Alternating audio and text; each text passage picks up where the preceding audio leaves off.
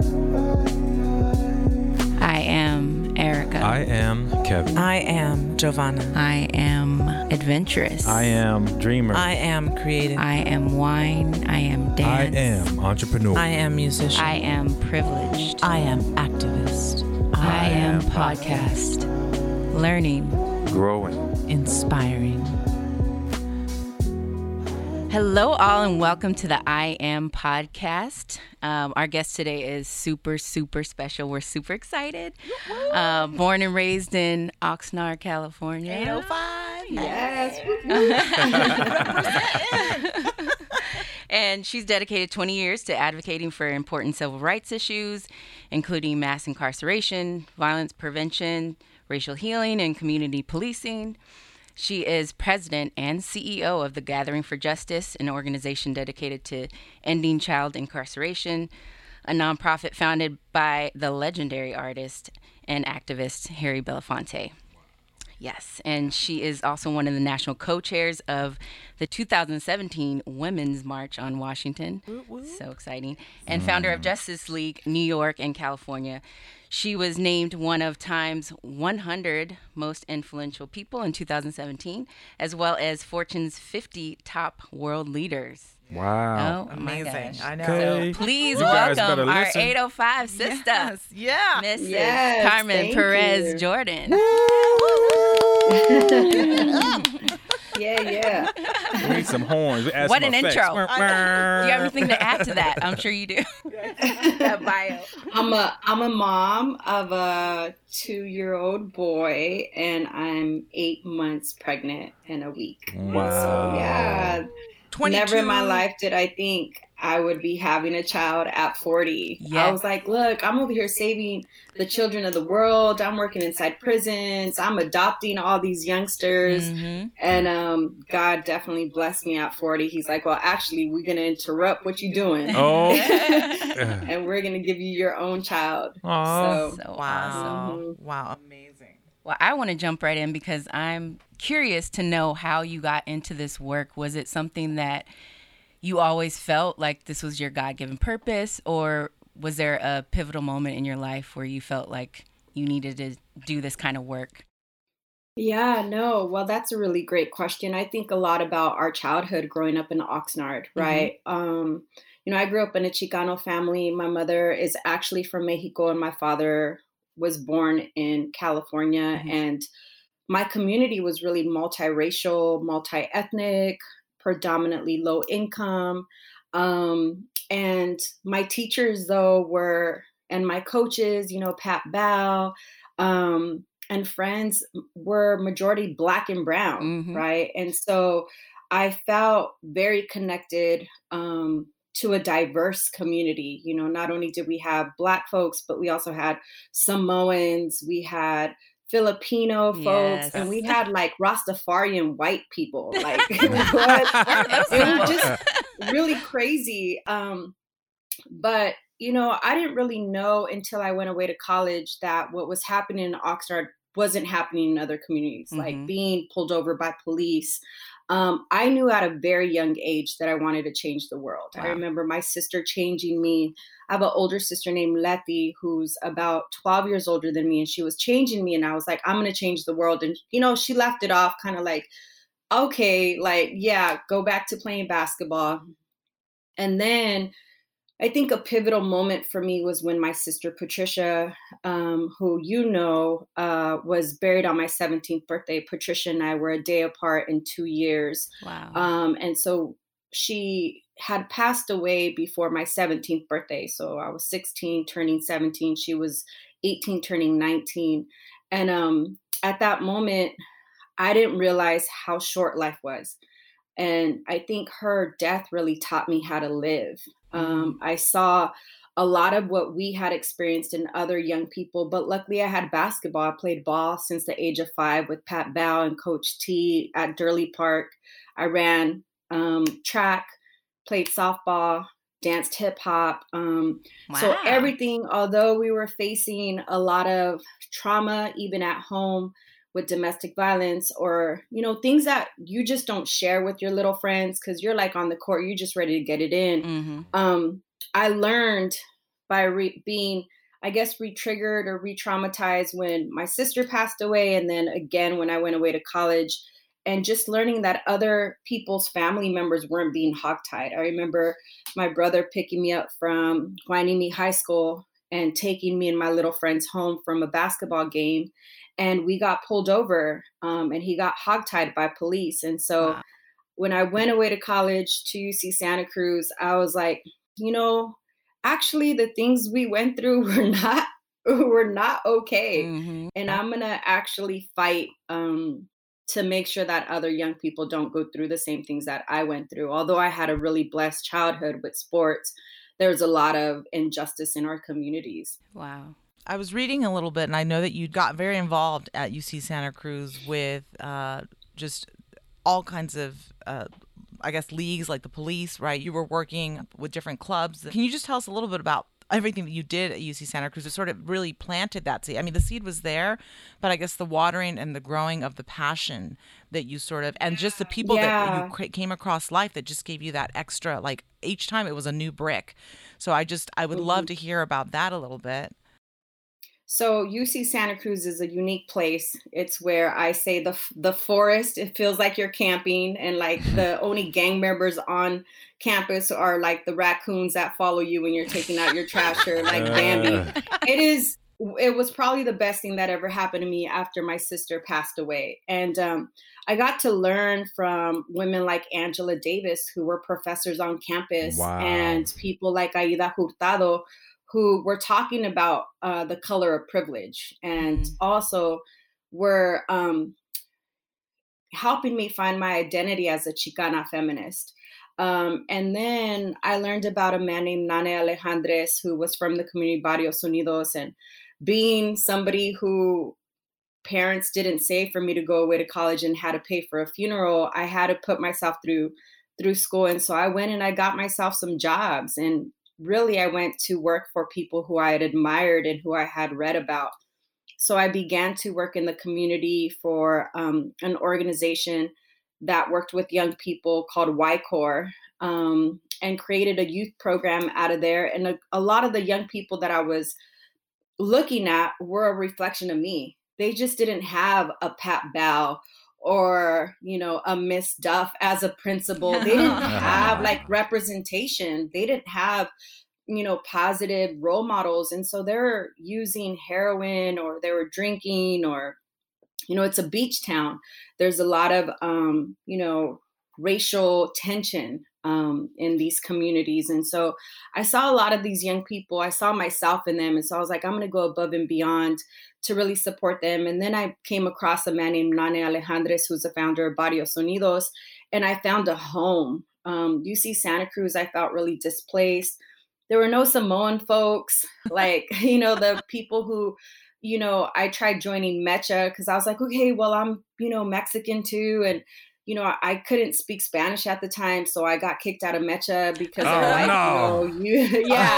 they did. They kicked me out. I'm not the only one though that got kicked out. They're like, you're from Oquisnad, not Oxnard. I was like, what?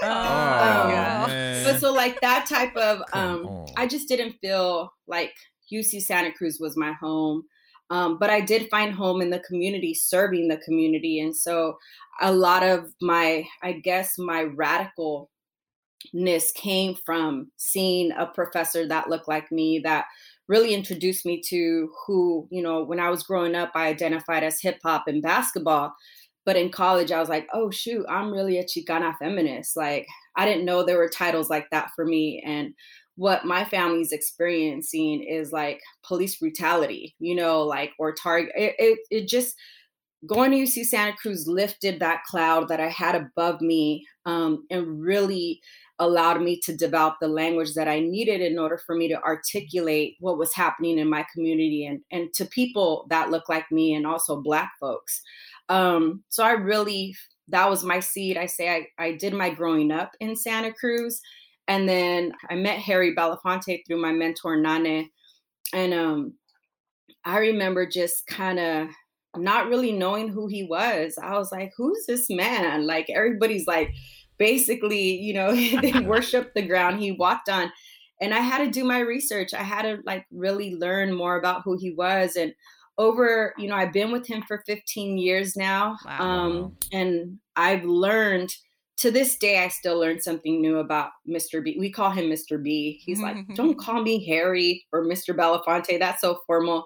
Yeah. But yeah, I think Santa Cruz really radicalized me. It gave me the opportunity to leave Oxnard, to heal from the trauma, and also gave me the language to go out and fight. But then, and I was doing things on a local level. I also was working inside prisons with men that were lifers. And in my time serving the lifers inside Tracy Prison, I got to see some of them go home. Oh. And that was really a blessing. I would call them uncles or grandpa. There was a man named Ernie I used to call grandpa because I was like, I never had a grandpa. But so I would think of folks as my family members. Never did I think I was better than anybody just because I had the opportunity to go away to college.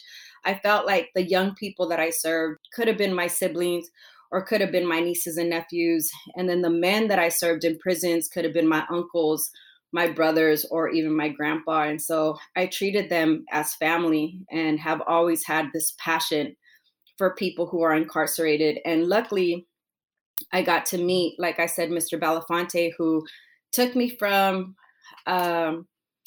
Santa Cruz to New York City to the Big Apple. Ooh, that's a big jump. Oxnard to NYC. Yeah, man, Wow. talk about That's a a big cultural jump. shift. Yeah, man, I was in New Yeah. York like last summer, and I just the noise just by itself, I was like overwhelming feeling after just being there 24 hours, like I Stimulation. can't breathe. Yeah, exactly. Mhm. And you moved Yeah. there. I mean, you went. I moved there Yeah. in 5 days.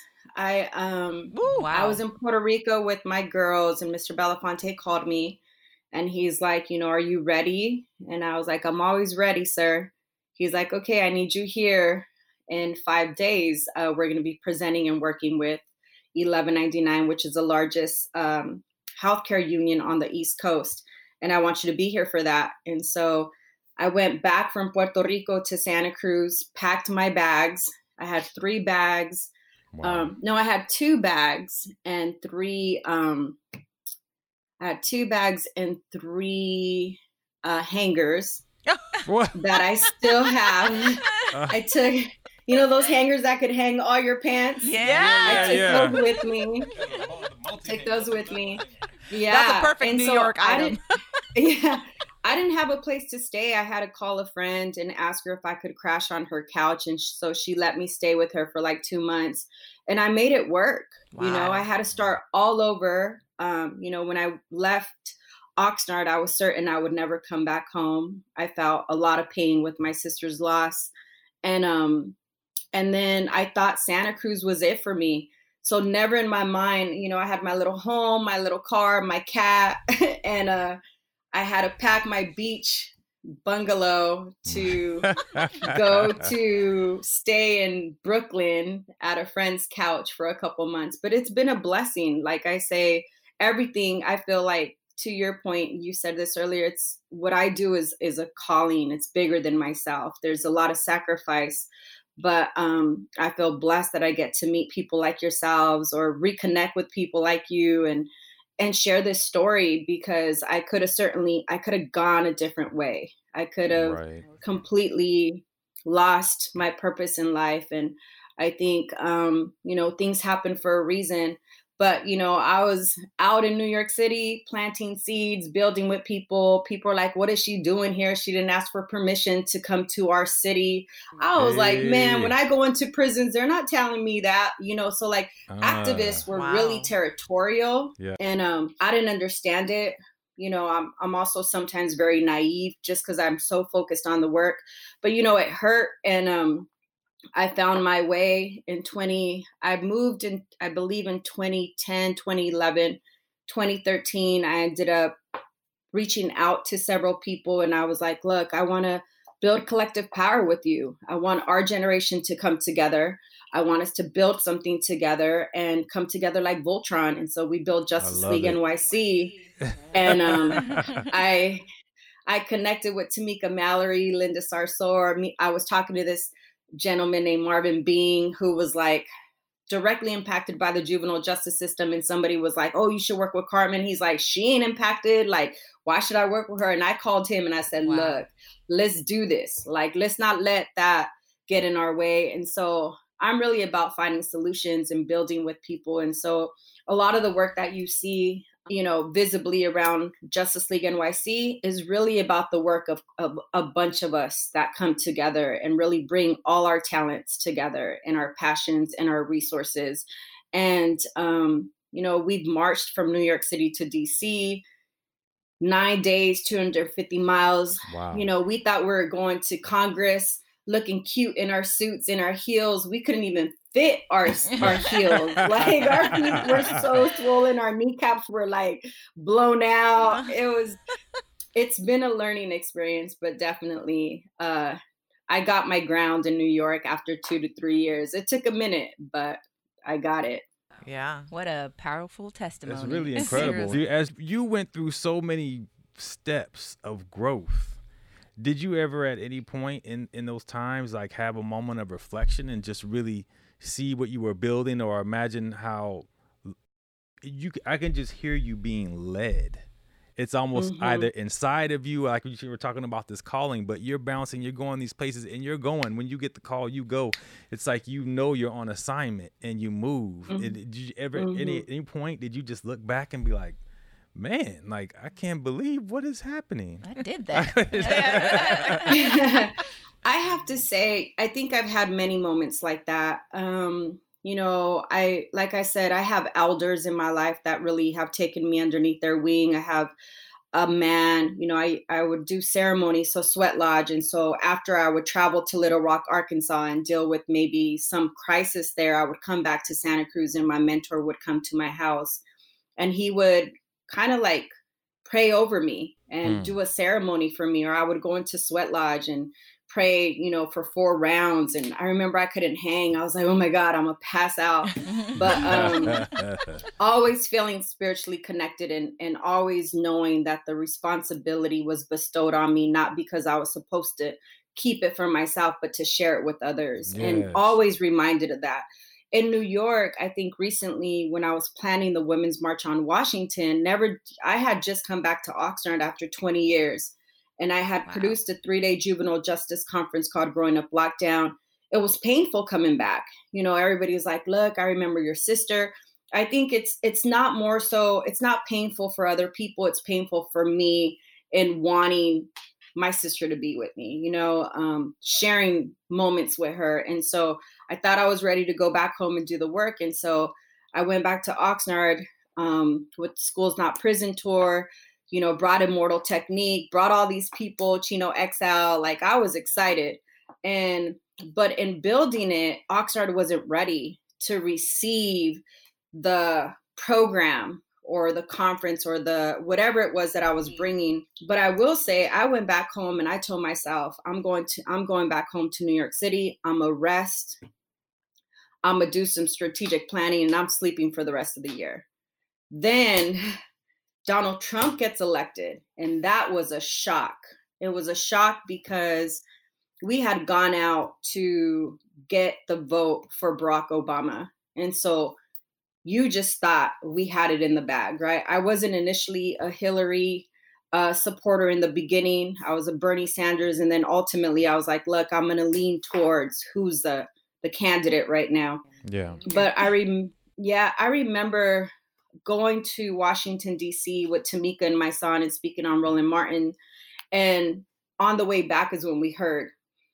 And at that moment, it felt like my sister's death again. It was like you had this darkness over you. And I didn't want to get out of bed. But there was a call that was made to me maybe about 42 hours after his election when he won. And it was a guy named Michael Skolnick and Tamika Mallory and 2 women on the other end who I didn't know. And what Michael had said to these women is, I know 2 women who know how to plan marches in their sleep. And so that's when we were asked to be part of the what was called at the time the Million Women's March, which was a complete erasure of Black women 20 years prior who had organized a march in Philadelphia, but it was a bunch of white women who said they were marching to Washington, D.C. And what happened is Black Twitter came after them. Ooh, And don't play with Black Twitter. I know, right? And so they needed somebody who could, especially women of color, who knew what they were doing. And so we came to the game with knowing how we wanted to position ourselves. And so we, ended up becoming the 4 national co-chairs, ended up asking Bernice King for her blessing to name it the Women's March on Washington, considering Dr. King and others had organized the original march, and Mr. Belafonte had been a part of that as well. But as I was organizing it, it took us 8 weeks to organize. Around January 5th, my friend, who I had a crush on, who I was feeling at the time, who's now my husband, was like, do you actually know what you're building? He's like, do you know what is going to come of this? And I was giving my heart. My father was an elder. My family, I'd missed Thanksgiving, I'd missed Christmas, and I missed, New Year's. I didn't get to go back home because I was so focused on building towards January 21st of 2017. Never in my life did I think there would be 5 million people that came out on that day. We organize at the Gathering for Justice. We are grounded in Kingian nonviolence, which is the ideology of Dr. King. And we often talk about attack the forces of evil, not people doing evil.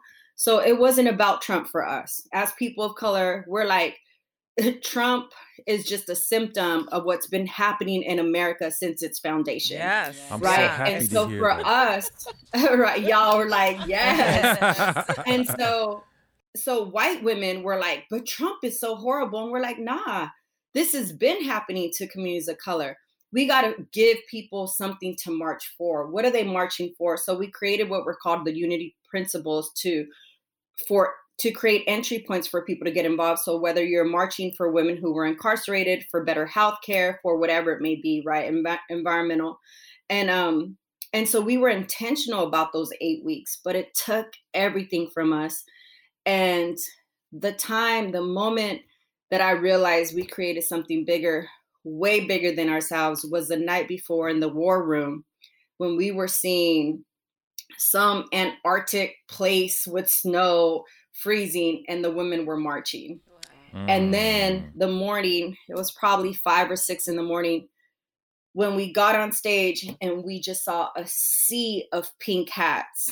Although there was controversy around like the pink hat, because we're like, some people ain't got no pink nothing, But all that to say, I think that was a moment where I felt all the 20 years of sleeping in benches, going into prisons, going to the prisons in El Salvador to support a peace process, sleeping on floors, being in community with the Little Rock Nine, sitting with Representative Jonathan Lewis. 20 years had prepared me to be in this moment and to lead. Never did I think in my life I would see something like this. And I'm just, I keep on saying I feel blessed because, when you make it out of Oxnard and you're able to make change, it's a blessing. That's a blessing. That's Because huge. what you do is you take everything that had happened to you and you package it and you use it for good. And you've done so much. I asked him, I said, how old is she, 80? And I was expecting to see this lady come on. I've been on the road for so long. I'm like, oh my goodness, you have done so much in such a short time. Yeah. The it's passion and the incredible. drive is just absolutely I know. I'm like, phenomenal. okay, so where do we go? What do we do? What's next? Where do I sign up? We have Kevin and I are married, and we have a 14-year-old and a 12-year-old. And of course, now with everything that's happening, not just the COVID lockdown, but obviously the Black Lives Matter movement, and everything just really sort of a spotlight on our society and our culture and the erosion of it, and the good, the bad, and the ugly all is out to sea at this point. And I think our youth are so impassioned and just on fire about it. And I see our daughter is just like, I mean, she's all over it. She's on her Instagram, 10 posts on her story every day, and they're all posing questions about this. Like, how do you think about it? Here's the facts. And I'm so encouraged by our youth. What can we do, and our listeners that are feeling that passion and are sort of like, I don't know what to do, but I see my kid, and they're asking all these questions. Give us your wisdom on that, especially now being a mother too. So I think that there's a lane for everybody, right? So there's purpose in posting, there's purpose in going out to protest, there's purpose in policy advocates. There's a lane for everybody. If you know how to, if you're an artist, bring your art to the movement, right? If you're a DJ, bring your music to the movement. That's what I think. I feel like I'm a bridge. I always say, like, I'm the person that bridges those that have access and those that don't. And so what I would say to folks that are just waking up, welcome. We need you.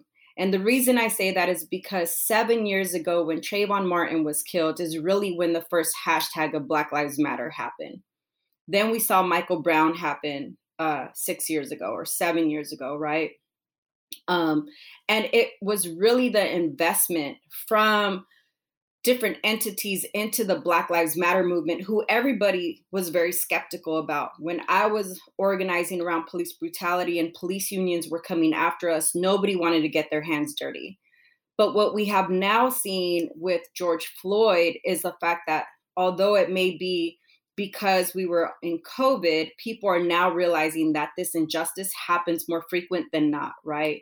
We know about Rodney King because we are old enough to have seen what happened to Rodney King, and specifically what happened in Simi Valley when the police officers were not held accountable, right?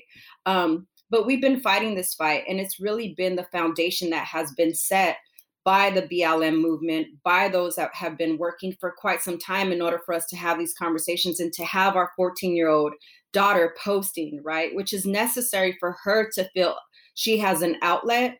And it's also necessary for her to use her voice to amplify the injustice that's happening. But you're right, change happens in different ways. We talk about a multi-pronged strategy. People are like, why are you protesting? Why are you out in the streets? There was a march that I recently organized in 4 days from LA. And I went to New York City because what a lot of folks were seeing is that people were looting, right? People were out and they're like, that's not what Black Lives Matter is about, right? And so what we did is we have been working on policy priorities, which we call our 10 demands. And we concentrated, we narrowed it down to 5 demands. And I went back to New York City and we put them on T-shirts. We put our demands on palm cards. We set them all over the rally that we had. 35,000 people showed up that day. Wow. During COVID. We organized that in 4 days with partner organizations, looking at the policies that organizations had been fighting for quite some time. And mind you, there was a curfew, right? So not only were we like, F your curfew, we were like, these are our demands. And so it takes people that are part of the same body to identify what the demands are, who could, put the demands on T-shirts, who's going to post on social media, who's going to take the photos, who's going to do the interviews, who's going to, call for the stage, who's going to do the run of show. There's a lane for everybody, right? So if you want to post, we welcome you to post the right information, follow us, organizations that have been doing this work for quite some time. We welcome you. I think about our young people, especially because my organization is an intergenerational organization. We got our youngest employee, it just turned 18 years old. And we say, not only are young people, they're not just the future, they're also the present.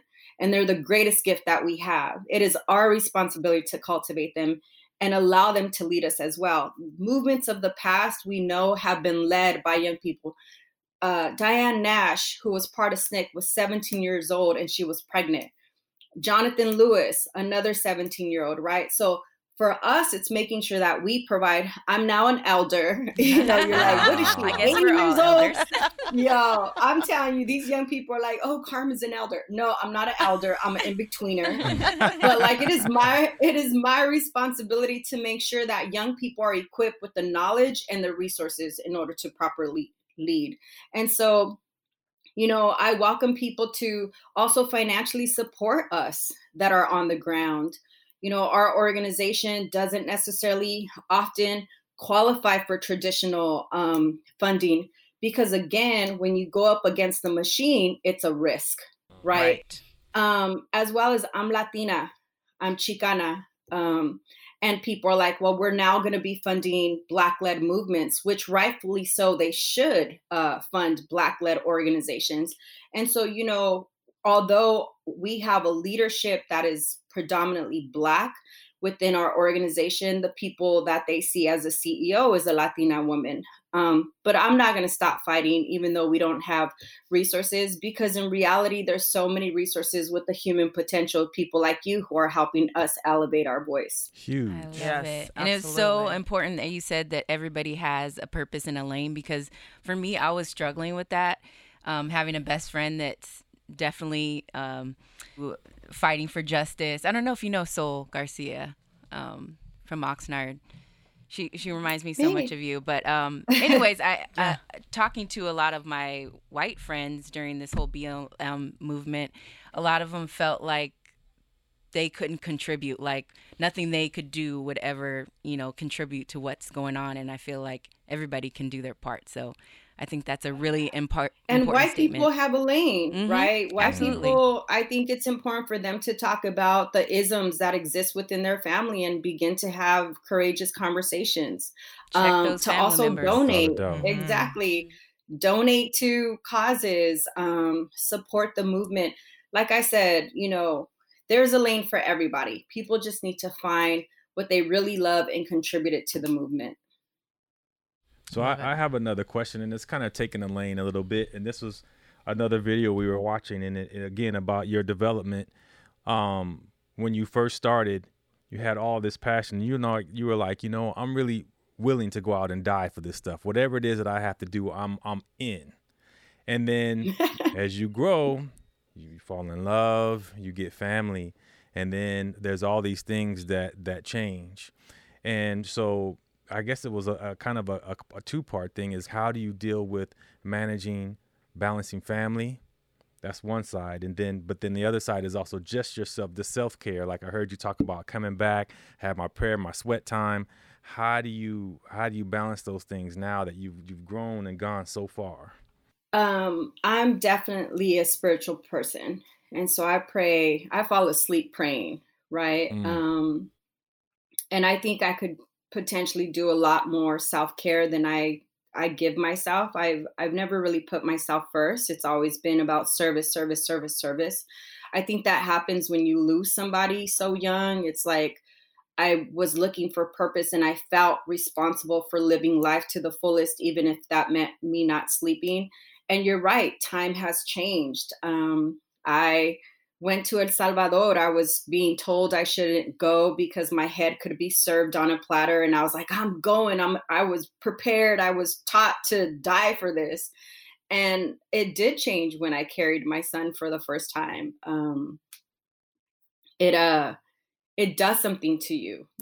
I was living for myself. And so although I often say I lived selflessly, a lot of it was selfish. A lot of it was not seeing my family for months because I thought I had to fight the good fight.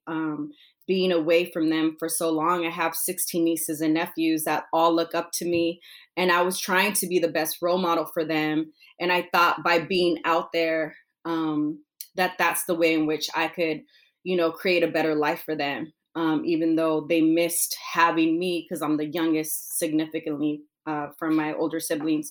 But, I think what I ask for oftentimes is community care, is like, check on me. I ask my staff, like, support me. I may need you when I don't think about myself. And now that I have a son, everything is about him first.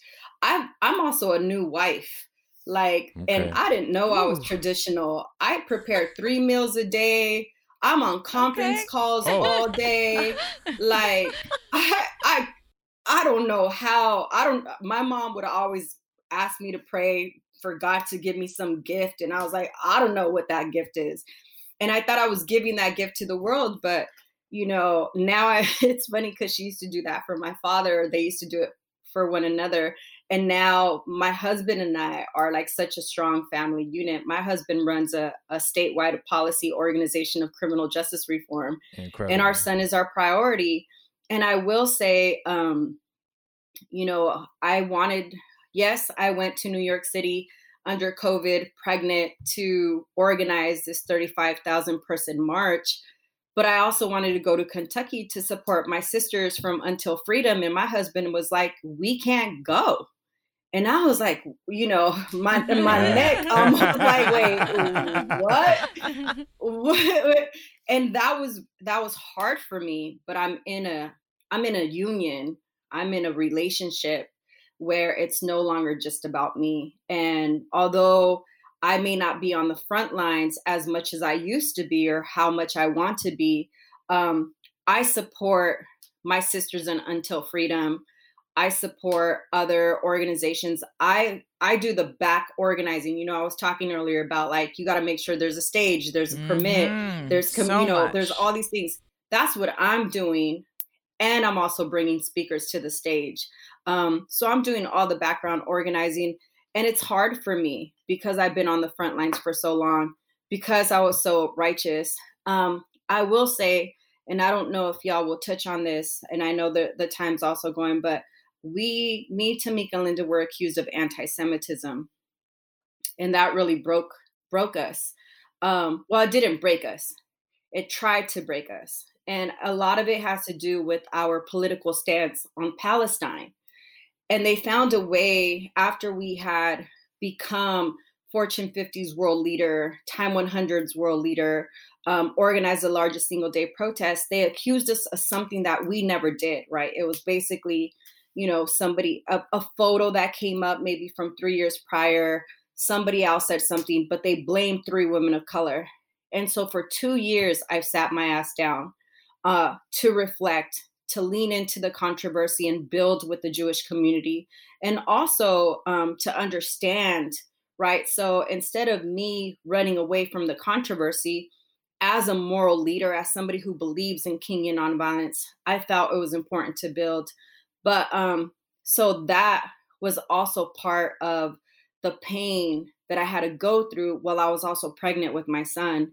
And so, you know, when I told you all like COVID, but also I'm protecting this one in my womb. Yeah. A lot of people don't know I'm pregnant because I don't ever want to go through the type of negative backlash, right? When you're a leader, a visible leader, you're easily attacked by unknown forces that we actually know who they are.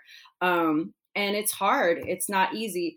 But, you know, Tamika, Linda, and myself, we've come on stronger. They have a new organization called Until Freedom. But certainly part of my self-care during that time was to have courageous conversations. And it wasn't easy because I don't agree with some of the things in which, you know, I was being told to say or do. And it's not really about, you know, apologizing. You know, if reconciliation can't lead to mutual liberation, then you're only spinning your wheels, you know? I love it. Yeah. But that's good. I have one other thing. Go. No, I love that.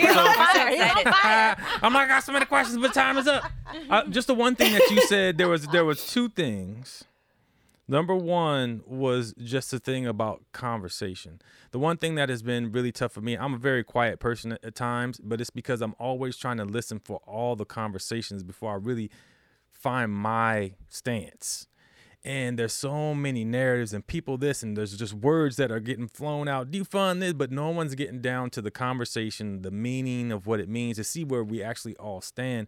I love the fact that you just mentioned that, you know, there was controversy that came up, and rather than running, fighting that, you know, you took a time to stop, think, engage, have conversation, because that's the only way you're going to really get resolution. So I've been listening, looking for that, because it's not on the media and everybody's just like, you know.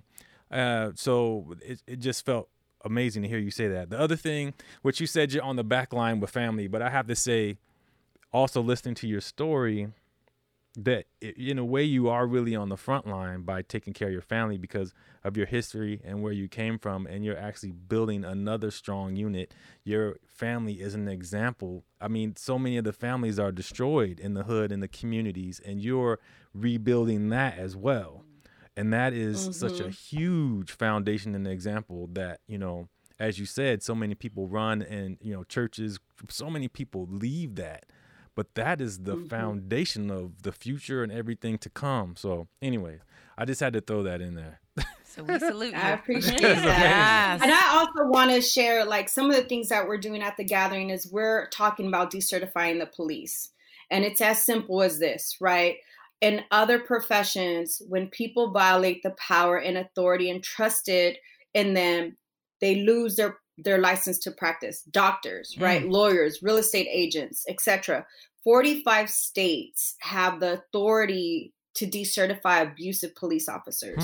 So I'm not sure if any of you have seen any of the memes that have gone out, but there's like a list of police officers who have had like abuse allegations, like 95 abuse allegations. Wow. If we actually applied the decertify on them the way we do with teachers and doctors, they would have lost their license and they wouldn't have been able to go to another department.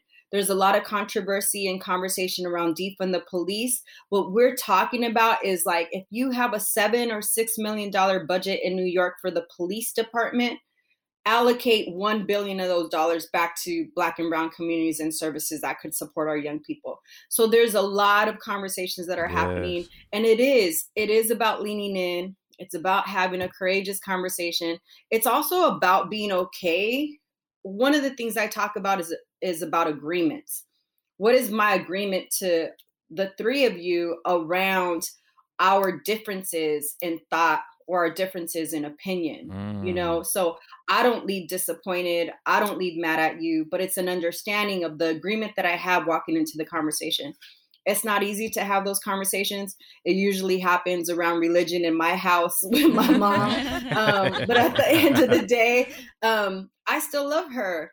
And I'm glad that she found something that fits her, right? But I'm still going to debate her on, her religion, because I'm over here like, yo, we really were indigenous folks. We were like praising the sun. My mom's like, you're crazy. And so.